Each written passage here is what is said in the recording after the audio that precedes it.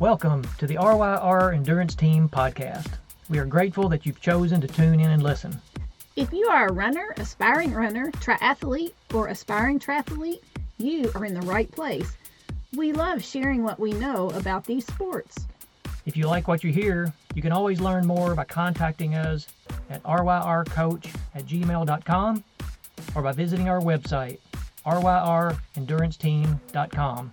Hey, if you enjoy our podcast, please do us a favor. Give us a 5-star review and subscribe. This helps others find us. Thanks for listening. Good evening, Coach Roberts. Hello, Coach Larry. Tell me about your day. Well, where to start? I have switched gears a little bit in my training because I need to incorporate some hills into my training. So I dropped the Moneghetti workout today and went to a hilly neighborhood near our house and just did some loops. So my legs felt good and I just took it kind of easy. So that was nice. But right now I'm just relaxing in my relaxing chair. With your Australian accent? I read that a lot of little kids are developing an Australian accent. Oh, really? Mm-hmm. Have any idea why? It must be the Disney show Bluey. Bluey! It's amazing what you learn when your children are little. When our children were little, thankfully, our children were little before the Wiggles era, but we did hit the Barney phase. We did, and I must say that Bluey is a lot more entertaining for adults than Barney was. Yes, I don't have the television on a whole lot when we're keeping sweet baby Ellie Ann, but occasionally in the afternoon when we're winding down and had a big day, I'll just have her sit in my lap and give her her little afternoon snack, and we just snuggle. And at first it was always Cocoa Melon, which she loves, but it gets old really quickly. But Bluey, on the other hand, she loves it as well, but I don't think she gets all the humor in it. I like the episode where Bluey's sister Bingo wants to have the family dance, and the theme is dance like nobody's watching, and the dad, he's got moves. Dance like nobody's watching, even though there was a lot of people watching. Yeah. It's funny. Cute little show. So I also went to see Mom today, so she's doing pretty well. All things considered. I think most of our athletes and listeners know she suffers with an incredibly difficult disease of Alzheimer's, but she seems very content, and it was actually pretty pleasant hanging out with her today. Great. I'm glad you had a good time. Yeah. And Bethany was here this afternoon, so that was nice. Jacob called to give me a hard time for a little bit today, just, for fun. We always banter back and forth when he calls me. What was he giving you a hard time about? Oh, I don't know. Oh, okay. We're not going there. All right. Nothing important. Well, I'll tell you about my day. So I got up and ran early this morning as well, and it's really hot in Kentucky right now. But I incorporated a few hills this morning as well. You and I talked before we each took off, and I picked a different route that had longer, less intense hills. And did you head for Huck? I did. I thought about that. And then I turned around at a really busy intersection and came all the way back down to where it was flat again. And then I turned around and went up towards Huck's one more time. It was good. I had a good run. I've been gradually increasing my miles coming off of an injury, and I'm just thankful to be able to run right now. It's a blessing. Yeah, and sometimes our athletes are, they go through highs and lows and they're struggling to get out the door, and a lot of times they'll text or, ask, what motivates you? Like when you're not feeling like running, what motivates you to run? And I just always go back in my mind to back in 2013 when I broke my femur and I really couldn't run for a long time. So now it's every day that I can run is a gift. And if you keep that in mind, you really want to go out and utilize that gift. Yeah. And when we were on our family vacation in July, I'm not sure what happened, but I ended up hurting a shoulder, and so I wasn't able to swim for a while, and that's finally better. So it was a blessing this week to be back in the pool, and it's just easy to take for granted when our body is cooperating, but we recognize how much we miss our exercise when our body is not cooperating. Yeah, and I think a lot of people think that as coaches, we just sit at the computer and stare at data and based on the data, create the next meaningful workout for our athletes. And yes, we do that. And we pay attention to the data and create workouts to match how each athlete is performing. But it's so much more than that, because we get to know our athletes and we know what's going on in their lives. And, like today, we've celebrated the fact that one of our athletes has a new baby boy. Very exciting. And then we have another athlete who's fighting a fever right now. And so, every day we get feedback from our athletes and interaction with our athletes. And some of it's really great and celebrating things with them. And sometimes we just kind of have to work with them through the tough times. And I think that's the beauty of it, is it gives them another outlet, and they don't have to worry about what their workouts need to look like. Like, we can help figure all that out and fit it into what they need. But more importantly, we can pray for them and just let them know there's somebody out there that cares. So I enjoy that aspect of it. I mean, don't get me wrong, I'm a math geek. I enjoy the data and putting together workouts and building plans that make sense, but it's also nice to build that relationship and build that support. And, our athletes are awesome.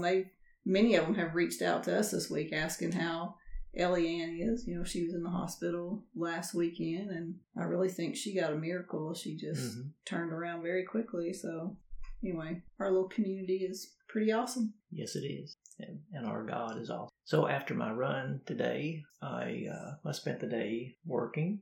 So before and after my run today, I did my physical therapy exercises, and it's just so important, even when your body is cooperating, to continue doing those extra steps that helped you recover from an injury, or that's going to help prevent the next injury. Yeah, and with our athletes, we put those activities in their training peaks as well and ask them to mark it as complete, because we want our athletes to be proactive as well in staying healthy. And sometimes they do their physical therapy or their foam rolling or their strength training and then just forget to mark it as complete. But if we start seeing a lot of red in those areas, we do ask.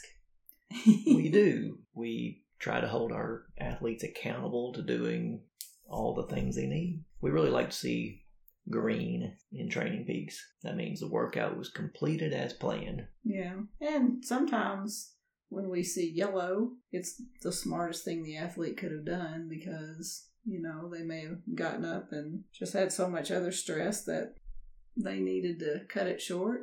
Or if it's more of a dark orange, maybe they were feeling awesome and did a little bit more. We like them to be able to make some judgment calls from time to time, as long as they don't get too far off the plan on the high end. So we don't want them digging a hole or striking a match too early. Yeah, for sure.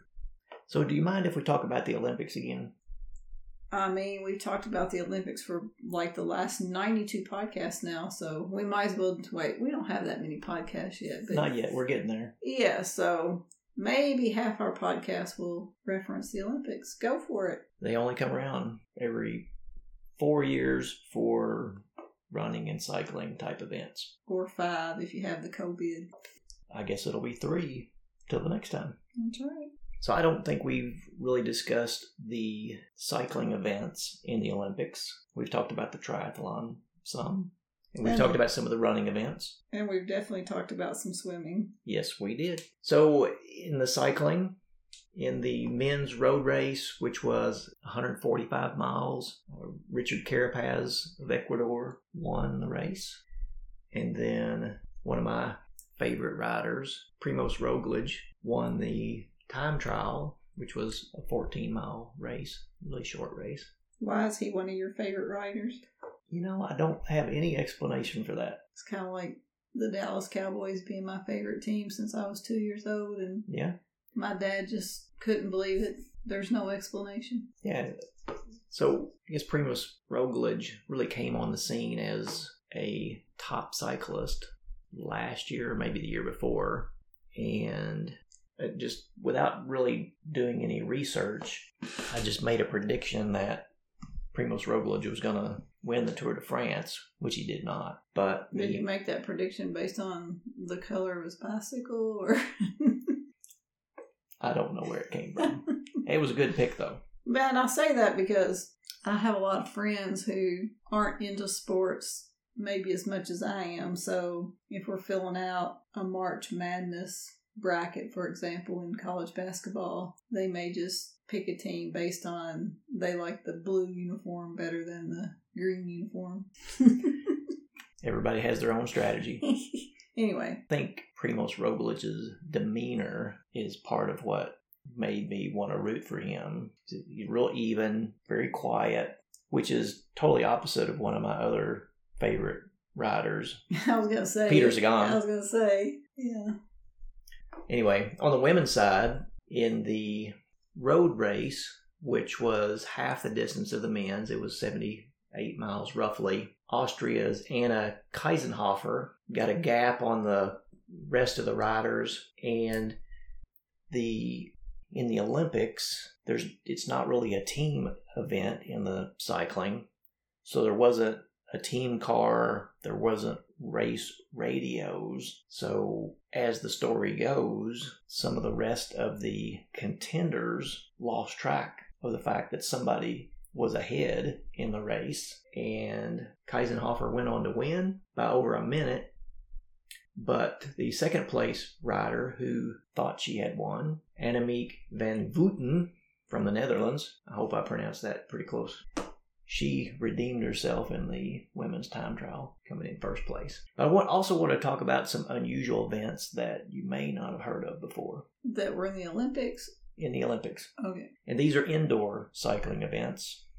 Have you heard of the Omnium? Other than just me and you talking about it before the podcast. Oh, no. All right. I thought that was a trick question for a minute there. No, it wasn't a trick question. All right, so the Omnium is an unusual race. It consists of 4 separate races, all contested on the same day. There's the scratch race, which is just your typical kind of race to see who gets to the finish line first. And the riders get points based on how they finish in the race. And the objective is to be the person at the end of the 4 events with the most points. The second race is the tempo race, and it's unique in that, and again, this is around the velodrome, after the first 5 laps, then the rider who finishes a lap first gets an extra point. And then if you break away from the rest of the riders and can lap the riders, then you get an extra 20 points. And then there's the elimination race. And in this race, after every second lap, the person in last place is eliminated. We used to do that in track practice when I was a middle school track coach, not the cross country coach, but when I was middle school track coach, like my second year of teaching, we would have all the kids run a lap around the track. So, roughly 400 meters. And whoever was last dropped out. And so it really taught the kids in the longer distance events to think about pacing, because it didn't do them any good to get first place on those first few laps. So it really got them thinking about how hard to go out. Yeah, that's a great workout for teaching that.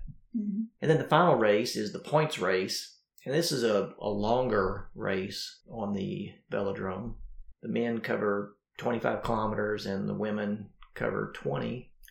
And as in the tempo race, there are intermediate sprints where you can gain points. And if you end up lapping the field, you can get additional points. Right. And the difference being the tempo race, the men do 10 kilometers and the women do 7.5 kilometers. Yeah, so quite a bit shorter, more of an endurance race. But you get points for each of those 4 races, and then whoever has the most points at the end is your winner. Interesting. Just really different concept. And there's another unique cycling event on the indoor velodrome. That's the Madison. And it's a team event where each team has 2 riders, and it's kind of like a relay, and it's 50 kilometers for the men and 30 kilometers for the women. And there are intermediate sprints every 10 laps, and only one team member is racing, but the other team member is just kind of coasting around the upper edge of the velodrome. And then when they decide they want to tag out or tag in, the riders come up against each other, and the one that is tagging out grabs the hand of the one that's tagging in and does the best he or she can do to slingshot the person forward to give them a little bit of a boost. I can only imagine what that would look like if you and I were riding around this indoor banked track and I grabbed your hand on a bike to sling you around. At, say, 30 miles an hour in a crowd. I'm pretty sure we'd both end up with a road rash. Even though the velodrome's probably wooden. Splinters? Definitely. Either way, it's going to hurt. We're going to fall. And we don't want to fall. No. So an interesting race. And again, there are intermediate sprints, and there are additional points earned for lapping the rest of the field. And then there's extra points for being the first team across the finish line. So, a tangent. There's this couple on YouTube. I can't think of their name right now, but people follow them, and they're always trying to recreate and try to do silly things like the Great Towel Challenge or piggyback challenges. They're just funny. I think we need to submit to them this bike slingshot thing. Yeah. They laugh a lot together. I think they find themselves way more funny than I find them, but I don't know. I'm talking about them, so I must think they're kind of funny. Speaking of challenges, there was a notification on my phone about the Milk Crate Challenge. Do you know anything about the Milk Crate Challenge? I don't know anything about it, but I saw some dude walking up stacks, like a stack of 2, and then to a stack of 3, and then to a stack of 4. He was walking up milk crates. That cannot be very stable the higher you get. Is this what you're talking about? I didn't click on it. Oh. I'm just asking. Oh, well, there you go. There's your... But that's what we're going to go with. That sounds sufficiently dangerous. Yeah. See, you don't need Google. You've got me. I've got you. I've got you, boy. babe. I knew that was coming. All right, so since we're on the topic of cycling, there's one other race I wanted to mention, and that has nothing to do with the Olympics, but the Vuelta a España is going on. Another 21-day stage race, just like the Tour, but it takes place in Spain. It's exciting times. Oh, boy. Let me guess. There's a breakaway, and then the peloton swallows up the breakaway, and somebody from the peloton wins. You just never know. Stage 1. Stage 2. There's a come on breakaway. But on stage 1, which was an individual time trial, Primož Roglič came out on top. Spoiler alert. I'm several days behind on my watching. So if somebody's getting a spoiled ending right now, they're way behind. They're way behind. They catch up, people. Yeah.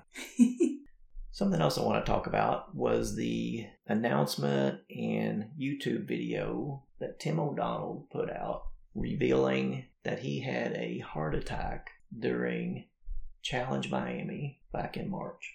Yeah, and this was just recently released because I think people were like, where is he? Why isn't he racing? Well, now we know. Now we know. And it seems like he's doing really well. He's recovering. And hopefully he'll be back to his professional form soon if he's not already. But that was part of the reason why I wanted to bring up Tim O'Donnell. But the second part was his wife, Miranda Carfrae, which is often referred to as Rennie, if you read about her online. I mean, I don't know her personally. Go on. But she had taken a little bit of time off of professional triathlon so that she and Tim could have some children. And they had their second child, Finn. But she has regained her fitness and competed in Ironman 70.3 Timberman and did really well, finishing second overall. But it's just amazing that women can choose to take some time away from their career to have a family and come back and reach that same level of fitness and success. Yeah, and you saw those backstories throughout the Olympics with track and field runners and with softball players, and there were several moms of young children out there contending as top athletes in the world. It's awesome. So, listeners, if you are considering having children and are worried about your ability to perform in athletics in the future, there's nothing holding you back. All right, so another recent event that I wanted to talk about, we're covering a lot of events today, is the Escape from Alcatraz Triathlon. Did you watch that movie, Escape from Alcatraz? With Sean Connery? Mm-hmm. That was a pretty good movie. It was intense, I thought. Yeah, I liked it. So we're showing our age. But I'm assuming Escape from Alcatraz, you actually start on the island where that prison is.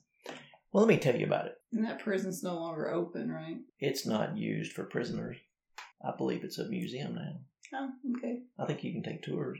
No thanks. I think it would be really interesting. Yeah. But the Escape from Alcatraz Triathlon just recently occurred, and it's a unique event. The distances are, you got a 1.5 mile swim. Is that in California? San Francisco. Okay. Alcatraz is in the San Francisco Bay.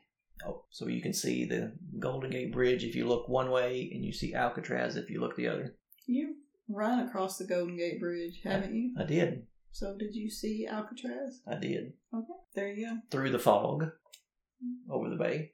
But the way this race starts is the triathletes load up onto a boat, and maybe more than one boat. I don't know. I haven't been there. The boat takes them across the bay to Alcatraz, which is on a rock in the middle of the bay.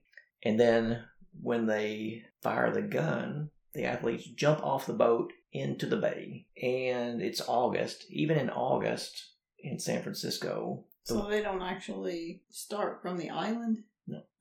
Well, that's disappointing. I was thinking Escape from Alcatraz, they ought to start in a sail in the Museum of Alcatraz and then trek out to the water and swim. You think so? Mm. But the water's really cold. It's typically in the 50s or 60s.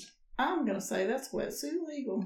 It is. And it's probably a good idea to wear a wetsuit hood as well to keep your head warm. I don't know what the temperature was when I did the Rev 3 triathlon in Knoxville, Tennessee a few years ago, but I did the practice swim the day before, and my dad was with me. It was a guy trip, and we were actually on our way to visit Bethany, who was living out of town at the time. We stopped halfway so I could do a triathlon.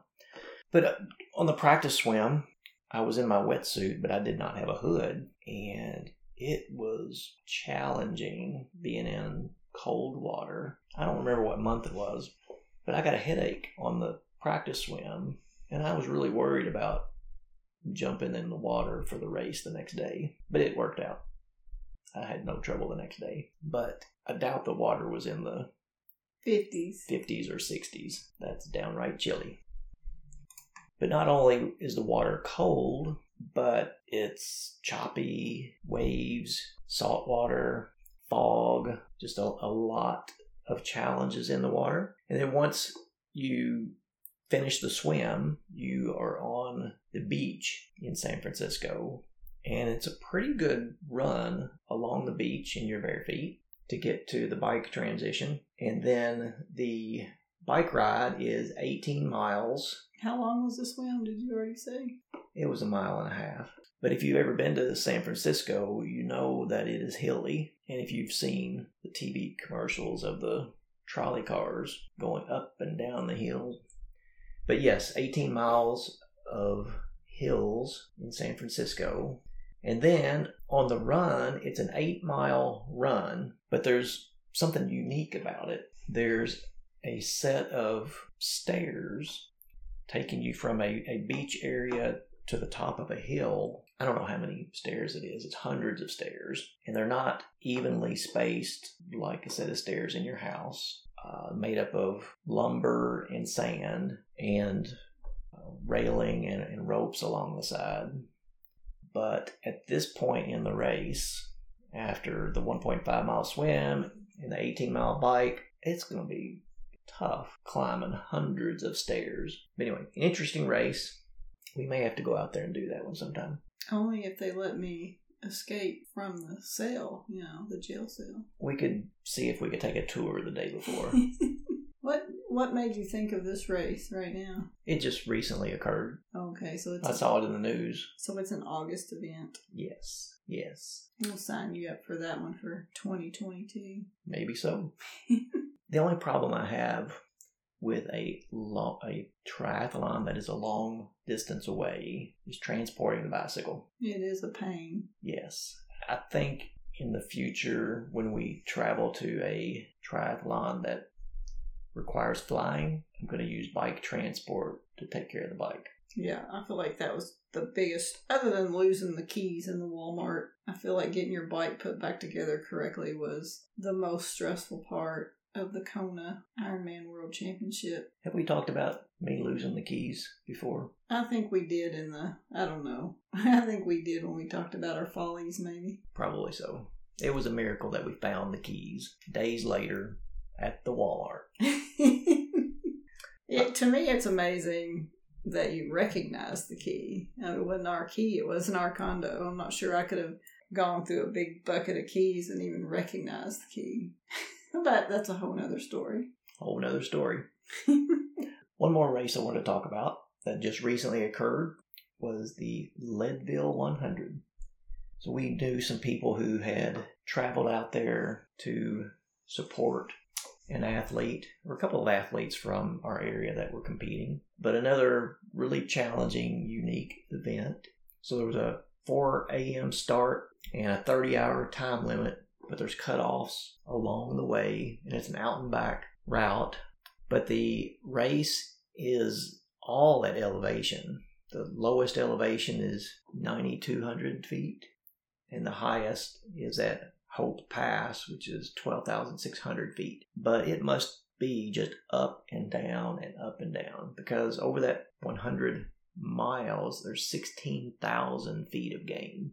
So when we are looking for fast marathons, we often look at elevation gain, and the Monumental Marathon in Indianapolis, over 26.2 miles, it may have like 100 feet of gain, just minuscule, like 4 feet per mile.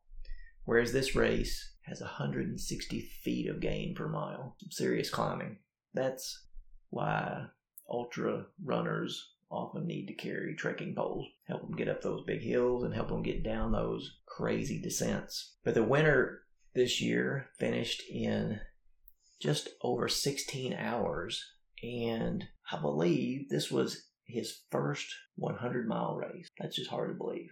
I saw a clip on it, which I didn't see a whole bunch of this, but I saw a clip of a guy they were interviewing saying at some turnaround, he passed some people who haven't made it to the turnaround yet, who are experienced runners, and that motivated him to go faster. Whatever it takes to get motivated. And then on the women's side, the winner finished in around 21 hours. And I was tracking one of the local athletes, whose name is Chris, and I went to sleep on Saturday night, and I was doing the math in my head based on the pace he was running that he would be finishing up sometime on Sunday morning. And I was getting text message alerts as he crossed through each of the aid stations But in the morning, I was noticing that time was passing and I wasn't getting an update. So I was thinking, oh, is he not going to make it to the last checkpoint before the finish, which is called May Queen, I believe. So I texted Suzanne, a friend of ours who was out there crewing, and she said that he had passed that checkpoint and was doing great. So I was encouraged. But I wanted to bring up that point about tracking an athlete and the tracking system not being reliable. So I remember when you did your Ironman in Louisville, I was tracking you on the bike, and there was one timing mat on the course that wasn't working, and I didn't know that until you got to the next checkpoint, the next timing mat. So I was panicked. Did you have a wreck? Did you have a flat tire? Did you get an injury? Did you get sick? I was panicked. Did the tornadic winds blow me off the road? Yeah. So sometimes tracking an athlete may be more stress than it's really worth, but it's great when it works. All right, so we've talked about a lot of different races. One more topic I'd like to cover before we conclude this podcast is, how do you know when it's time to replace your running shoes?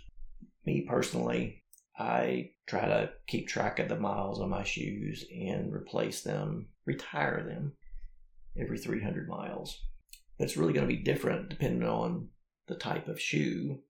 So if you have the Nike Alpha Flies or the Vapor Flies or the Next Percent, it's going to be a much smaller number of miles. But sometimes your shoes aren't going to hold up for 300 miles, especially if you're a heavier runner.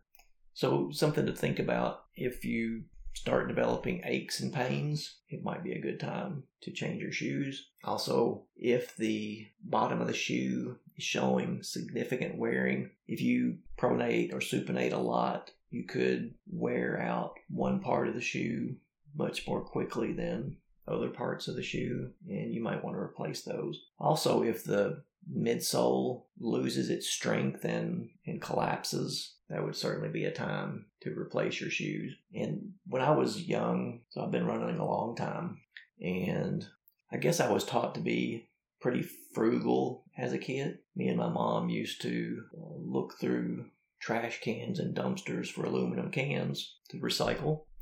And I remember having some Nike running shoes as a young child. I pronated quite a bit, and so the inside of my shoe would wear out quite a bit. And I decided, rather than replace the shoes, I would just get shoe goo. Have you ever heard of shoe goo? I have. Yeah.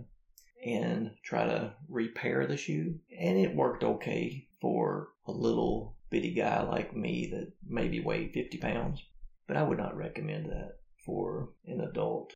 And the cost of a pair of shoes, to me, is much more affordable than the cost of a doctor's visit and the cost of the frustration of dealing with an injury. Yeah, and as an athlete, if you're getting a little unusual ache or pain, that's the first thing to do is put those shoes to the side and pull out a new pair of shoes or a different pair of shoes and see if that takes care of it. Because sometimes your body will let you know that you need new shoes. So you and I have quite the collection of shoes now, so that we can rotate between shoes either daily or depending on the workout. So it's really important to have some way of tracking the miles on your shoes, because it's not like it's much easier to track your miles on your shoes if you're wearing the same pair of shoes every day. Yeah, so 80% of my runs approximately are going to be my Zone 2 easier effort runs, and so I have one pair of shoes that I prefer to wear for that type of running. So that's my default setting in Garmin Connect. Every time I run, it automatically assigns that shoe to the run. And then I have a pair of shoes that I prefer for my speed work, so I just go in once or twice a week and make sure on my speed days I change that default shoe to my speed work shoe. And so I feel like I track my mileage accurately. So even if my shoes are still feeling good, if I get to the maximum number of miles for that shoe, I'll go ahead and replace them. And I try to start breaking in another shoe before I retire an older shoe. I don't like putting a ton of miles at once on a new pair of shoes. A little bit at a time. I like them to get used to me. Yeah. I know I have a friend who, as long as I've known him, when he gets a new pair of shoes, he writes the date on them. And that's probably the only shoe he wears until he gets to another date and time, and then he knows it's time to replace them. Whatever strategy works for you. Which makes me think of, when is it time to replace the tires on your triathlon bike or your road bike? Now, my strategy has always been 3 or 4 weeks before your big race, go ahead and get them changed so that you have a fresh pair of tires and you've had plenty of time to address any issues with the installation of the tires. But then also, obviously, if you notice wear on the tire that is going to prevent you from having appropriate traction, or if you see threads coming off the tire, it's a good idea to go ahead and replace those as well. Yeah, if you have a good bike mechanic, if you take your bike in a few days before your big race and ask to get all the things done to it, that bike mechanic's going to go, no. That's a bad idea. Yeah. Do it with plenty of time so that you can work out any kinks. And that was something that we experienced when we were in Hawaii for Kona. I reassembled my Cervelo and it rode okay, but there was just something not right. And we made 4 or 5 trips to the bike shop in the week leading up to the race to try to correct all the issues. And anyway, it worked great on race day, except that little piece of tape I picked up on the way back. Anything else you want to talk about today? Can't think of anything. All right, well, I've got a scripture to share today. This is from Colossians. It's the 3rd chapter, starting at verse 14. But above all these things, put on love, which is the bond of perfection, and let the peace of God rule in your hearts, to which also you were called in one body, and be thankful. Let the word of Christ dwell in you richly in all wisdom, teaching, and admonishing one another in psalms and hymns and spiritual songs, singing with grace in your hearts to the Lord. And whatever you do, in word or deed, do all in the name of the Lord Jesus, giving thanks to God the Father through Him. At RYR Endurance Team, we specialize in customized coaching. What is customized coaching? It's more than a training plan.